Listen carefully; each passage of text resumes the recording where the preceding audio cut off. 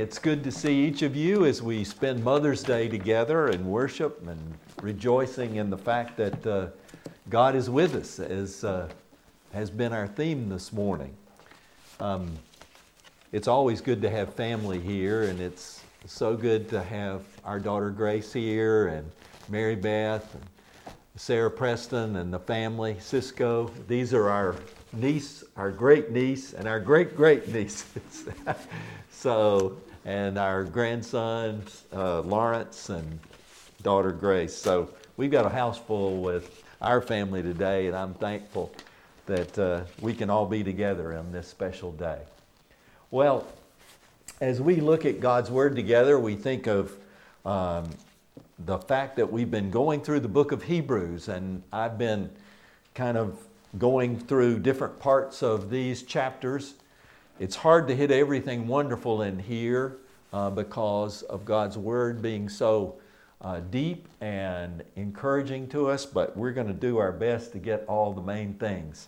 So if you would look in chapter 5, I'm going to read for you today from Hebrews chapter 5 beginning at verse 11, and then I'm going to read into chapter 6, Hebrews 5:11 through chapter 6, verse 12.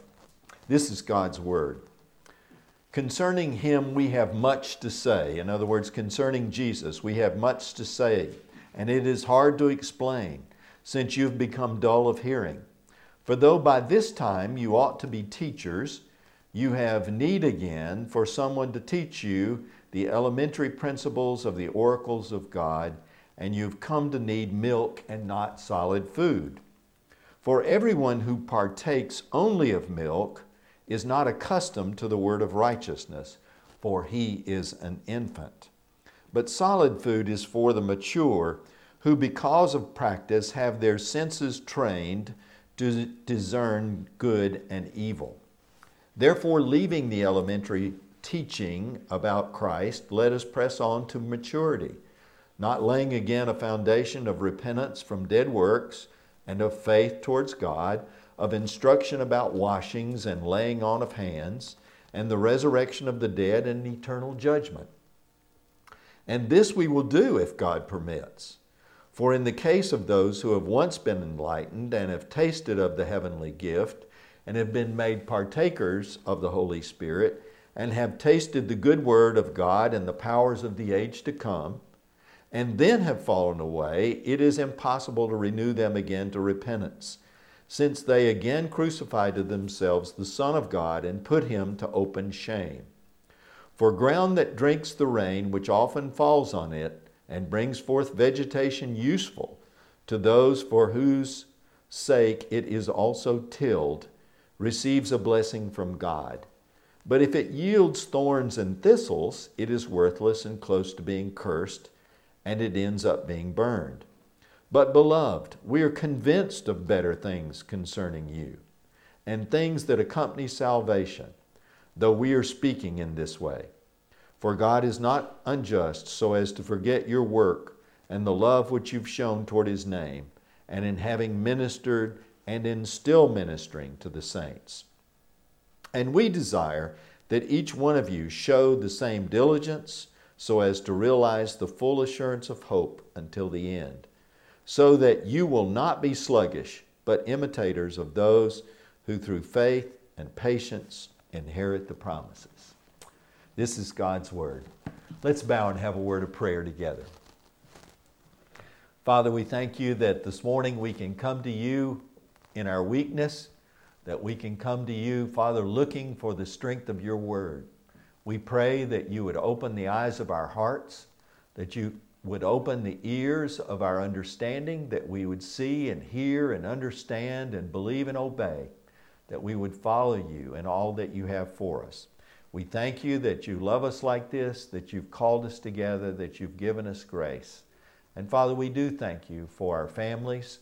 We thank you for our mothers and grandmothers, those that stood before us in the faith, who loved us and prayed for us, and those, Father, that we now pray for. We thank you and we pray in Jesus' holy name. Amen. You and I live in a world full of warnings, don't we? Sometime when we're going down the interstate, you'll be cruising along the interstate, and all of a sudden there'll be one of those big electronic signs above the highway. And on that electronic sign, it will say something like this: there's a crash at exit 131. Be prepared. The traffic's going to slow down. Expect delays. Or when we are watching television, and it seems like this happens more and more, you're watching something on TV and then it comes time for the commercial. And the commercial comes on and it says, don't take this medication if you've been diagnosed with whatever the disease is. And then don't take this medication if you're nursing pregnant or expecting to become pregnant. Or don't take this medication if you're allergic to any of its ingredients. Now, how we know, we don't know, but don't take it. Warnings.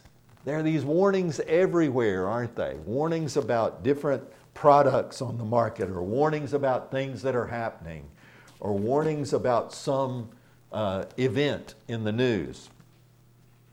Well, the author of the book of Hebrews is giving us several warnings here. He's giving us warnings about life. He's giving us warnings about the faith. He's speaking primarily to Jewish Christians who've come to faith in Jesus, and he's telling them not to abandon Jesus and to return to Judaism, because you see, some of these folks were being tempted to go back to the Jewish faith rather than to staying as firm believers in Jesus. Now, our author has already said in opening parts of this letter that Jesus is greater than Moses, Jesus is greater than the angels, and Jesus is the great high priest, which we looked at last week. He's our sympathetic high priest who knows when we're weak, and we can come to him at any time for grace and mercy. Well, Hebrews not only talks about how great a help Christ is and how great He is as our high priest, but this book also gives us these real warnings.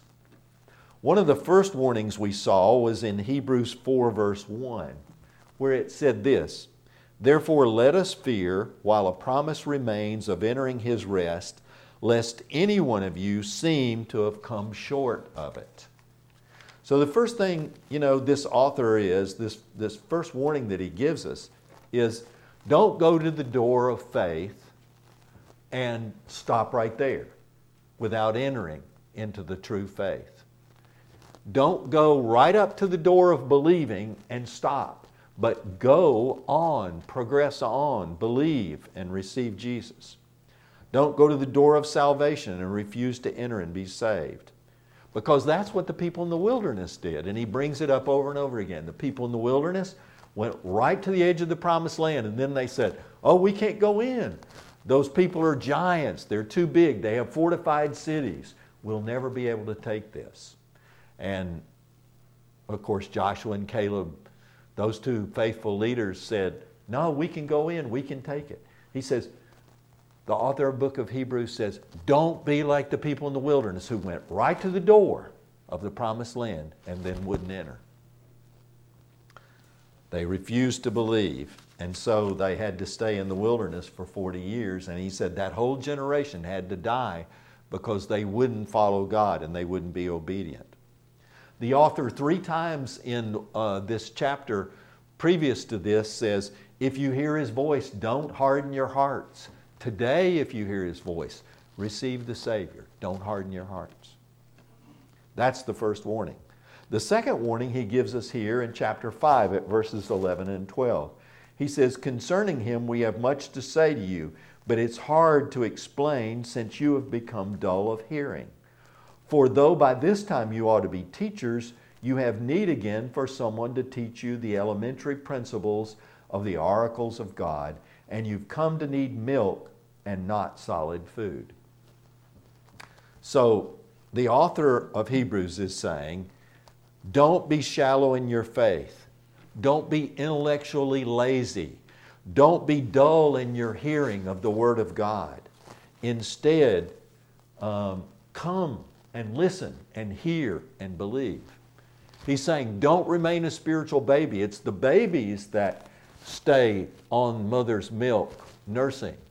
And he says, instead, you need to be maturing as believers. You need to start being able to eat solid food, strong meat, instead of just the baby's milk of the spiritual life. They should have moved on to spiritual maturity by now. He says they should have been able to handle the spiritual meat, but they couldn't yet. You know what their problem was? He says their problem was that they were stuck at the beginnings of the faith. Because in chapter 6, in verses 1 and 2, he says, therefore, leaving the elementary things about Christ, let us press on to maturity, not laying again a foundation of repentance from dead works or faith towards God, instructions about washings, laying on of hands, resurrection of the dead, and eternal judgment.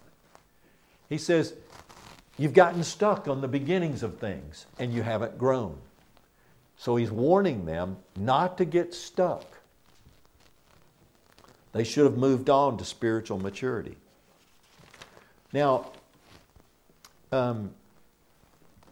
it seems that these believers were tempted to rethink all that they had thought about when they were as Jews in their Jewish background. The author of Hebrews is saying to them, don't go back to Judaism. Don't go back to the shadows about the truth. He says, go to the reality of Christ Himself, who's fulfilled all those doctrines taught to you in Judaism. The second warning is, don't stay spiritual babies. Don't be stuck at the very beginning.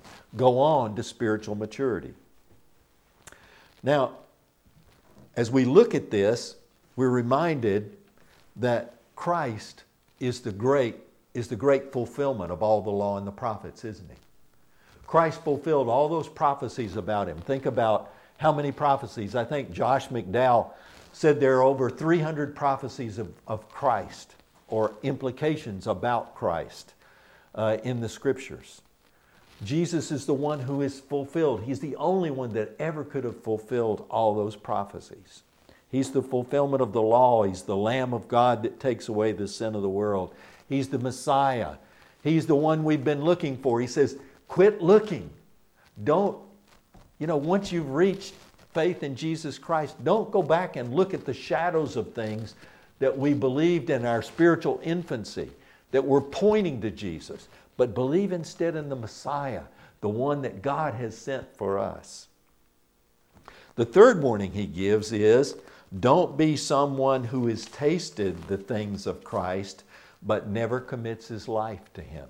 In Hebrews 6, verses 4 to 6, it says, and this is the case, for in this case of those who have once been enlightened and who have tasted of the heavenly gift and have been made partakers of the Holy Spirit, have tasted the good word of God and the powers of the age to come, and having fallen away, it is impossible to renew them again to repentance, since they again crucify to themselves the Son of God and put Him to open shame. Now, these verses have caused a lot of controversy in the Christian church. These verses have thrown a lot of people off, and we know that there's a lot of discussion about these verses. But let's look carefully at what's here to see what God's Word is saying to us. Many of the people in the wilderness saw the miracles of God. They saw those miracles, didn't they? They saw them in Egypt. They saw them in the wilderness. They saw the plagues. They saw Moses lead them through the Red Sea. They saw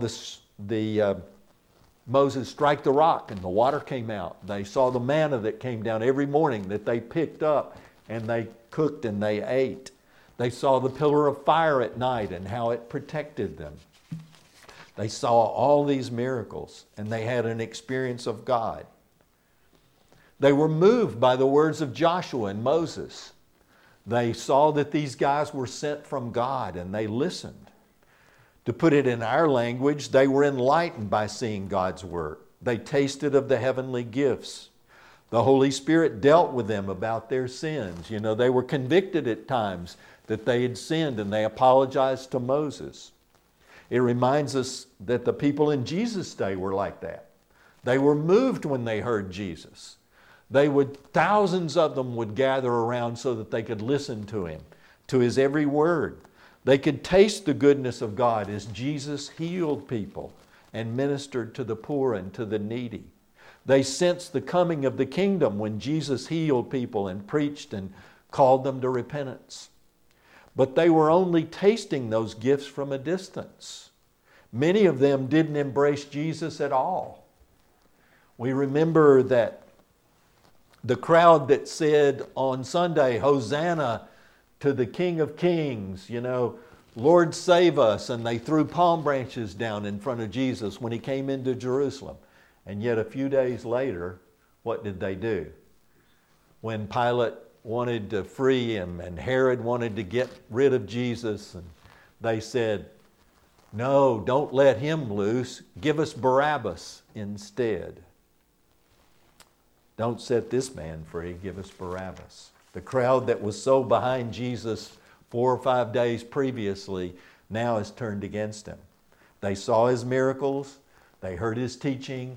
They tasted of the heavenly gifts. They saw the wonder of what he was doing, but they didn't believe and trust him. There were some that were so close to the kingdom that they could taste it, and then they walked away, like the rich young ruler, for instance, who came right up to the door of believing, Lord, what do I have to do? And he said, put the Lord first in your life and come follow me. And he walked away sad because he wouldn't do it. So close. The reason we know that there were many people that, of course, believed about Jesus, followed Jesus in the crowds, but wouldn't follow him later on, wouldn't trust him as the Son of God. The reason we know this is because the Scripture has told us this, and it tells us that no true Christian can ever lose his salvation. No true Christian can ever lose his salvation. No one who's ever rested his full hope in Jesus can ever lose his salvation. That's because of what the author of Hebrews says in chapter 7, verse 25. Listen to this. Therefore, he is able to save forever those who draw near to God through him, since he always lives to make intercession for them. Jesus is able to save forever. That word means to save completely. It's the word for the end of all things. Jesus is the word to save us completely. He who began a good work in you will keep it to the end, Paul says in Philippians. This was his preaching and teaching there. The author of Hebrews is saying the same thing, that Jesus is able to save completely and to the end those who draw near to God through him, since he always lives to make intercession for us. Now, the reason that many people believe or think that true Christians can be saved one day and lost the next is because they're saying, well, they sinned and did something bad. They didn't live up to their faith. They turned away, and so they were lost again. But Hebrews 7:25 says that Jesus is always interceding for us. So what's Jesus doing? He's saying, Father, yes, they sinned. He's our advocate at the right hand of the Father, remember? And it says, he's there, he's saying, yes, Father, they sinned just now, but my blood has covered all their sins. Since I have died for them and their sin is gone, then they're living with and in my righteousness credited to their account. And remember, whatever Jesus does, he does perfectly. He does completely. When he saves us completely. If he doesn't save us completely, if we have to keep ourselves saved by living a perfect life afterwards, you're going to go crazy, because you're not going to ever be able to live a perfect life. You're not going to live a perfect day. We sin against God in thought, word, and deed. And we have to come in repentance every day and say, Lord, I messed up. I sinned. I did the wrong thing. But I know that the blood of Jesus Christ cleanses me from all sin, so I am not lost, but saved, because Jesus has died for me. What Jesus does, he does perfectly. If anyone gets confused about Hebrews 6, There are a ton of verses that we ought to take into account. And remember, you don't build your theology on any one verse or two, but what we do is we look at the whole teaching of Scripture. You know, certain groups have taken one verse and they blow it out of context and they build a theology on it, and it's a theology against the whole rest of the Scripture. Let's look at the verses that talk to us about what it means to be saved in Christ and why when Christ finishes the work in us, He does that perfect work in it. He keeps us. Even if you begin with one of the most famous verses in the Bible, if you begin with John 3:16, "For God so loved the world that He gave His only begotten Son, that whoever believes in Him might not perish, but have everlasting life." What about John 5:24? "He who hears my word and believes Him who sent me has everlasting life, shall not come into judgment, but has passed out of death into life." It's hard to get, you can be saved one day and lost the next when you read those verses. What about John 6:37? Let me go back and read that one for you. John 6:37.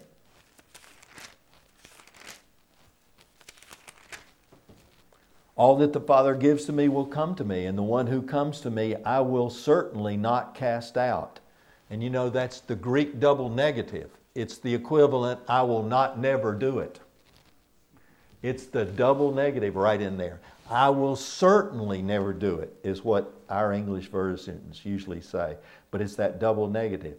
"For I've come down from heaven not to do my own will, but the will of Him who sent me. And this is the will of Him who sent me, that all that He has given me, I lose nothing, but raise Him up at the last day. For this is the will of my Father, that everyone who beholds the Son and believes in Him will have eternal life, and I myself will raise him up on the last day." Is there any equivocation there? There's no equivocation. Jesus says, those who have turned to me, who have trusted in me, and believed in me will have eternal life, and I will raise them up on the last day. He will not ever let us perish. "This is the will of Him that sent me, that I lose nothing, but raise it up on the last day." John 10:27-30 says, "My sheep hear my voice, and I give eternal life to them, and they shall never perish, neither shall any man snatch them out of my hand, for I and the Father are one." In other words, the strength of the Father is holding us in Jesus Christ. Susan's dad used to tell the story about a man with his son, and he said, let's say a man is holding his 3 or 4-year-old son or daughter, and they walk up to the corner, and it's a busy street. And he says he doesn't just hold the hand sometimes he holds the wrist. He gets a good hold of that wrist because there's traffic there. And if that child darts out into the street, that child could get hit. But because his or her father is holding them strongly by their hand, then that child is not going to get away and not going to veer into the traffic. God is holding us with His hand. He says, I am taking care of you. Nobody's going to snatch you out of my hand. And don't forget Romans 8:1. There is therefore now no condemnation to those who are in Christ Jesus. If you believe that true Christians can be saved one day and lost the next day, you're going to have to undo a whole bunch of Bible verses. You know, Thomas Jefferson just cut out the things in the Bible he didn't like. He didn't believe in. He just cut his Bible up. Well, we're not going to do that though, are we? We're not going to cut our Bible up and cut out verses that seem to go against what we've been taught all our life. You know, the reason is that a truly saved person is never going to be lost again, because what Jesus does, He does perfectly and He does forever. And He says, I'm going to raise them up on the last day. If I saved myself by being a good person, by keeping the law, by being kind to my neighbor, by giving to charity, by donating my body to science, if I did everything good that I could possibly do, that would still that would still never negate what I'd done to violate God's laws. I would still be a sinful person. I can't save myself. My good works are not going to save me. Only Jesus can save me. He died the perfect death on the cross. That's what we celebrate all the time. He died completely for us on the cross. He went to the cross for you and me. He saved you and me. We didn't save ourselves. He saved us. He went to the cross. I didn't. He died for our sins. He's the one that's keeping us from dying forever and being separated from Him in hell. He is the one who loved us with an everlasting love and draws us with cords of compassion. In Hebrews chapter 6, the argument by the author is this, that God has made a promise to save us forever. In verses 17 and 18 of Hebrews chapter 6, it says this, "In the same way, God desiring to show even more to the heirs of the promise the unchangeableness of His purpose, He interposed with an oath, so that by two unchangeable things in which it is impossible for God to lie, we who have taken refuge would have strong encouragement to take hold of the hope set before us." The hope set before us is eternal life. And it's not just a wish, but a certainty. Because Jesus has purchased it for us. And God is the one who in the very beginning with Abraham said, "I'm blessing you, Abraham. I'm going to give you descendants throughout history. I'm going to bless you and bless all those who bless you. And I'm going to give you the wonder of these descendants." And He swore an oath to Abraham. Does God ever break His word? If God can break His word, then He's a liar. If God is a liar, He's not good. If God is not good, then He's not an infinite God, but He's the infinite force of evil. He's the devil. If God doesn't keep His word, if He doesn't keep all of His promises, then there's no hope for us. If God doesn't keep His word, we're all in deep trouble. But God keeps His word. And it says here, God swore because He couldn't find anybody greater than Himself to swear by. He swore by Himself. In other words, He says, "I swear by myself this oath to you, Abraham, that I'll be a God to you and your descendants after you for an everlasting covenant." And then, what's the other ground of our assurance? The other ground of our assurance is God can never lie. God not only swore an oath, but His word is good forever because it's impossible for Him to lie. That's what this verse says. God swore an oath and He can't ever lie, so His word is good. It's as good as gold. It's good as everything. Nothing else can match that. God can never lie to you.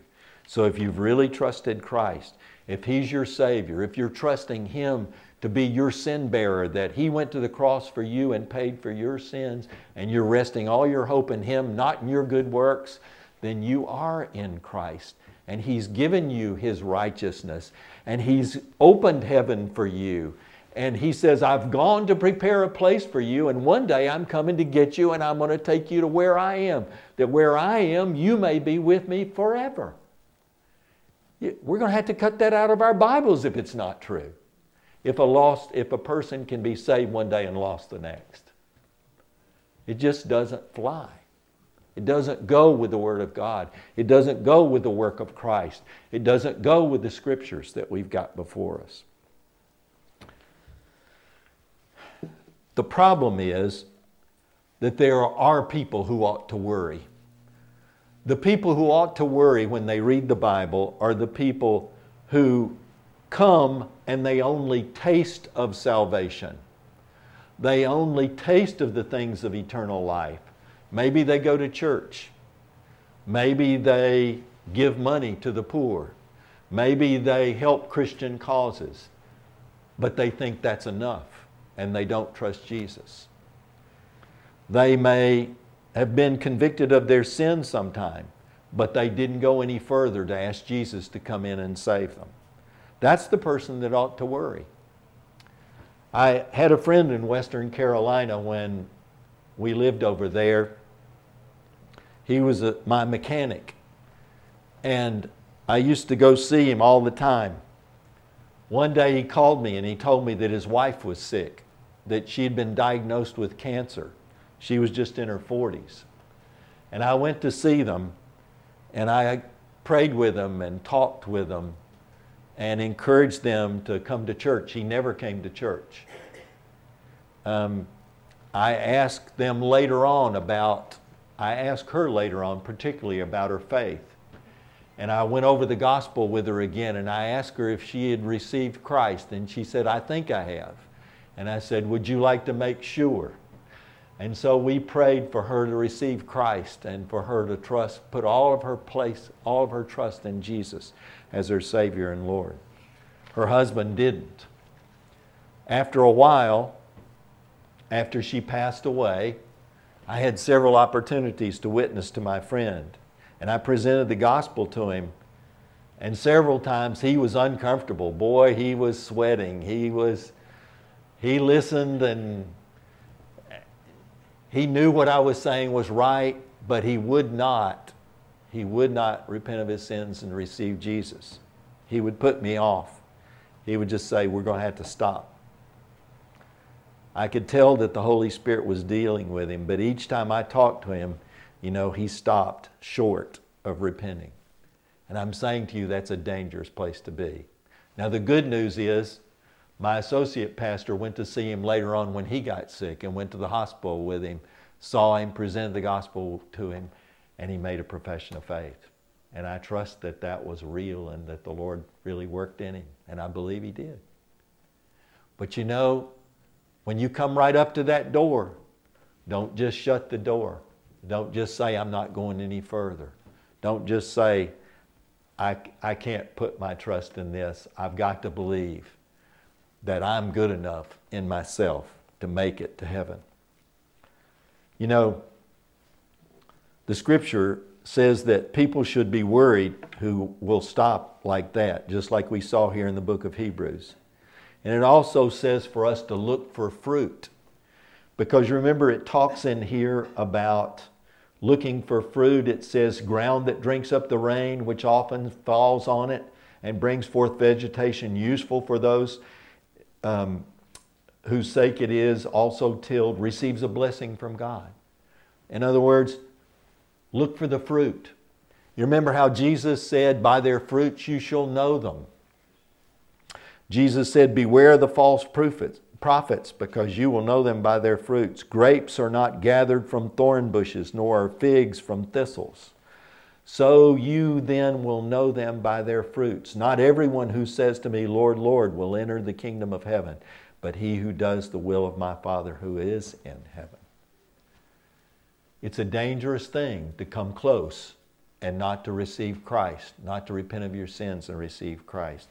It's a dangerous thing for us to say we're Christians, but we look at our life and we don't see any fruit of love, any fruit of repentance, any fruit of faith, any fruit of generosity to our neighbor, or love for the Scriptures, or tenderness of heart and mind before the Lord, having no desire to be worshiping with His people, or any of those things. If you see all those things, or if someone has those things in their life, they need to question whether or not they're in the faith. The person who's truly trusted Jesus as the sacrifice for their sins should not be worried. But the person who doesn't see any fruit in his or her life should be worried. They should say, "What's wrong with me? Why is there no sense of God's presence? Why is there no love for the Scriptures? Why is there no generosity in my heart? Why is there no desire for me to have fellowship with the other believers who are believing in Christ like I say I am?" Look to the fruit. That's what Jesus said. And one of the most dangerous things in here is the part where he talks about the person that should be worried is the person who fiercely opposes the gospel of Christ. In looking at these verses where he says he crucifies Christ afresh and things like that, One commentator says, this person is fiercely in opposition to Christ and to His gospel. He is publicly in rebellion against Christian things, and he has a determination to bring Christ's work to an end. When you see that, you can say, that's a danger sign. There's somebody who's actively opposing the gospel of Christ, who's attacking it, who's trying to get rid of it, who's trying to keep people from believing. They're in a dangerous place. You remember when Paul was on one of his missionary journeys, and there was a guy there that tried to turn Sergius Paulus away from the faith. And what did Paul do? He says, you're in the bonds of iniquity. And he spoke against him. And one man became blind because of the judgment of God on him for opposing the gospel. Jesus said that those who try to ruin the faith of new believers and of children who believe, that's a place of danger and judgment as well. And you know, I have to say that I am concerned when I see things at universities and see teachings around that are trying to say that the Christian faith is all a lie and the scriptures didn't say this and Jesus never claimed to be God and the scriptures aren't reliable and it's not true and you can't believe it and no person with any mind or intellect believes things like that anymore. That's dangerous. That's dangerous because what did Jesus say about the people who cause little ones to stumble? He said it'd be better for them to have a millstone around their neck and be thrown into the depths of sea and drowned than to subvert the faith of one of these little ones who believe in me. Those are the dangerous things that the Scripture warns us about. But the Scripture tells us that all who have put their faith and trust in Jesus Christ are safe in Him and safe forever. Because what He does is His work is perfectly and He's going to bring it to all completion. You remember, He says that He's going to finish it on the last day. He's going to raise us up on the last day.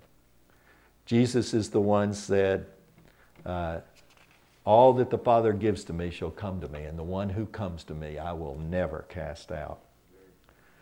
Are you trusting in the Lord Jesus Christ that He died on the cross for you, that He paid for all of your sins there? Then be comforted in the fact that whoever has the Son has life. Be comforted in the fact that whoever has the Son has life. If you're not sure, if you don't see your life yielded to Christ, then turn to Him today. And may I say that with all my heart. Turn to Him today. Receive Him as your Lord and Savior. And rest in that one who is our Messiah, our King, our High Priest, the one who died in our place, because He saves all who truly come to Him. Let's bow and pray. Father, we thank You that You've sent us a sure and complete Savior in Jesus. That what He did on the cross was done well. It was done completely. And we know that Jesus said, it is finished. It is paid. We know that He has paid the price for our sin and redemption. And we thank You for His great work.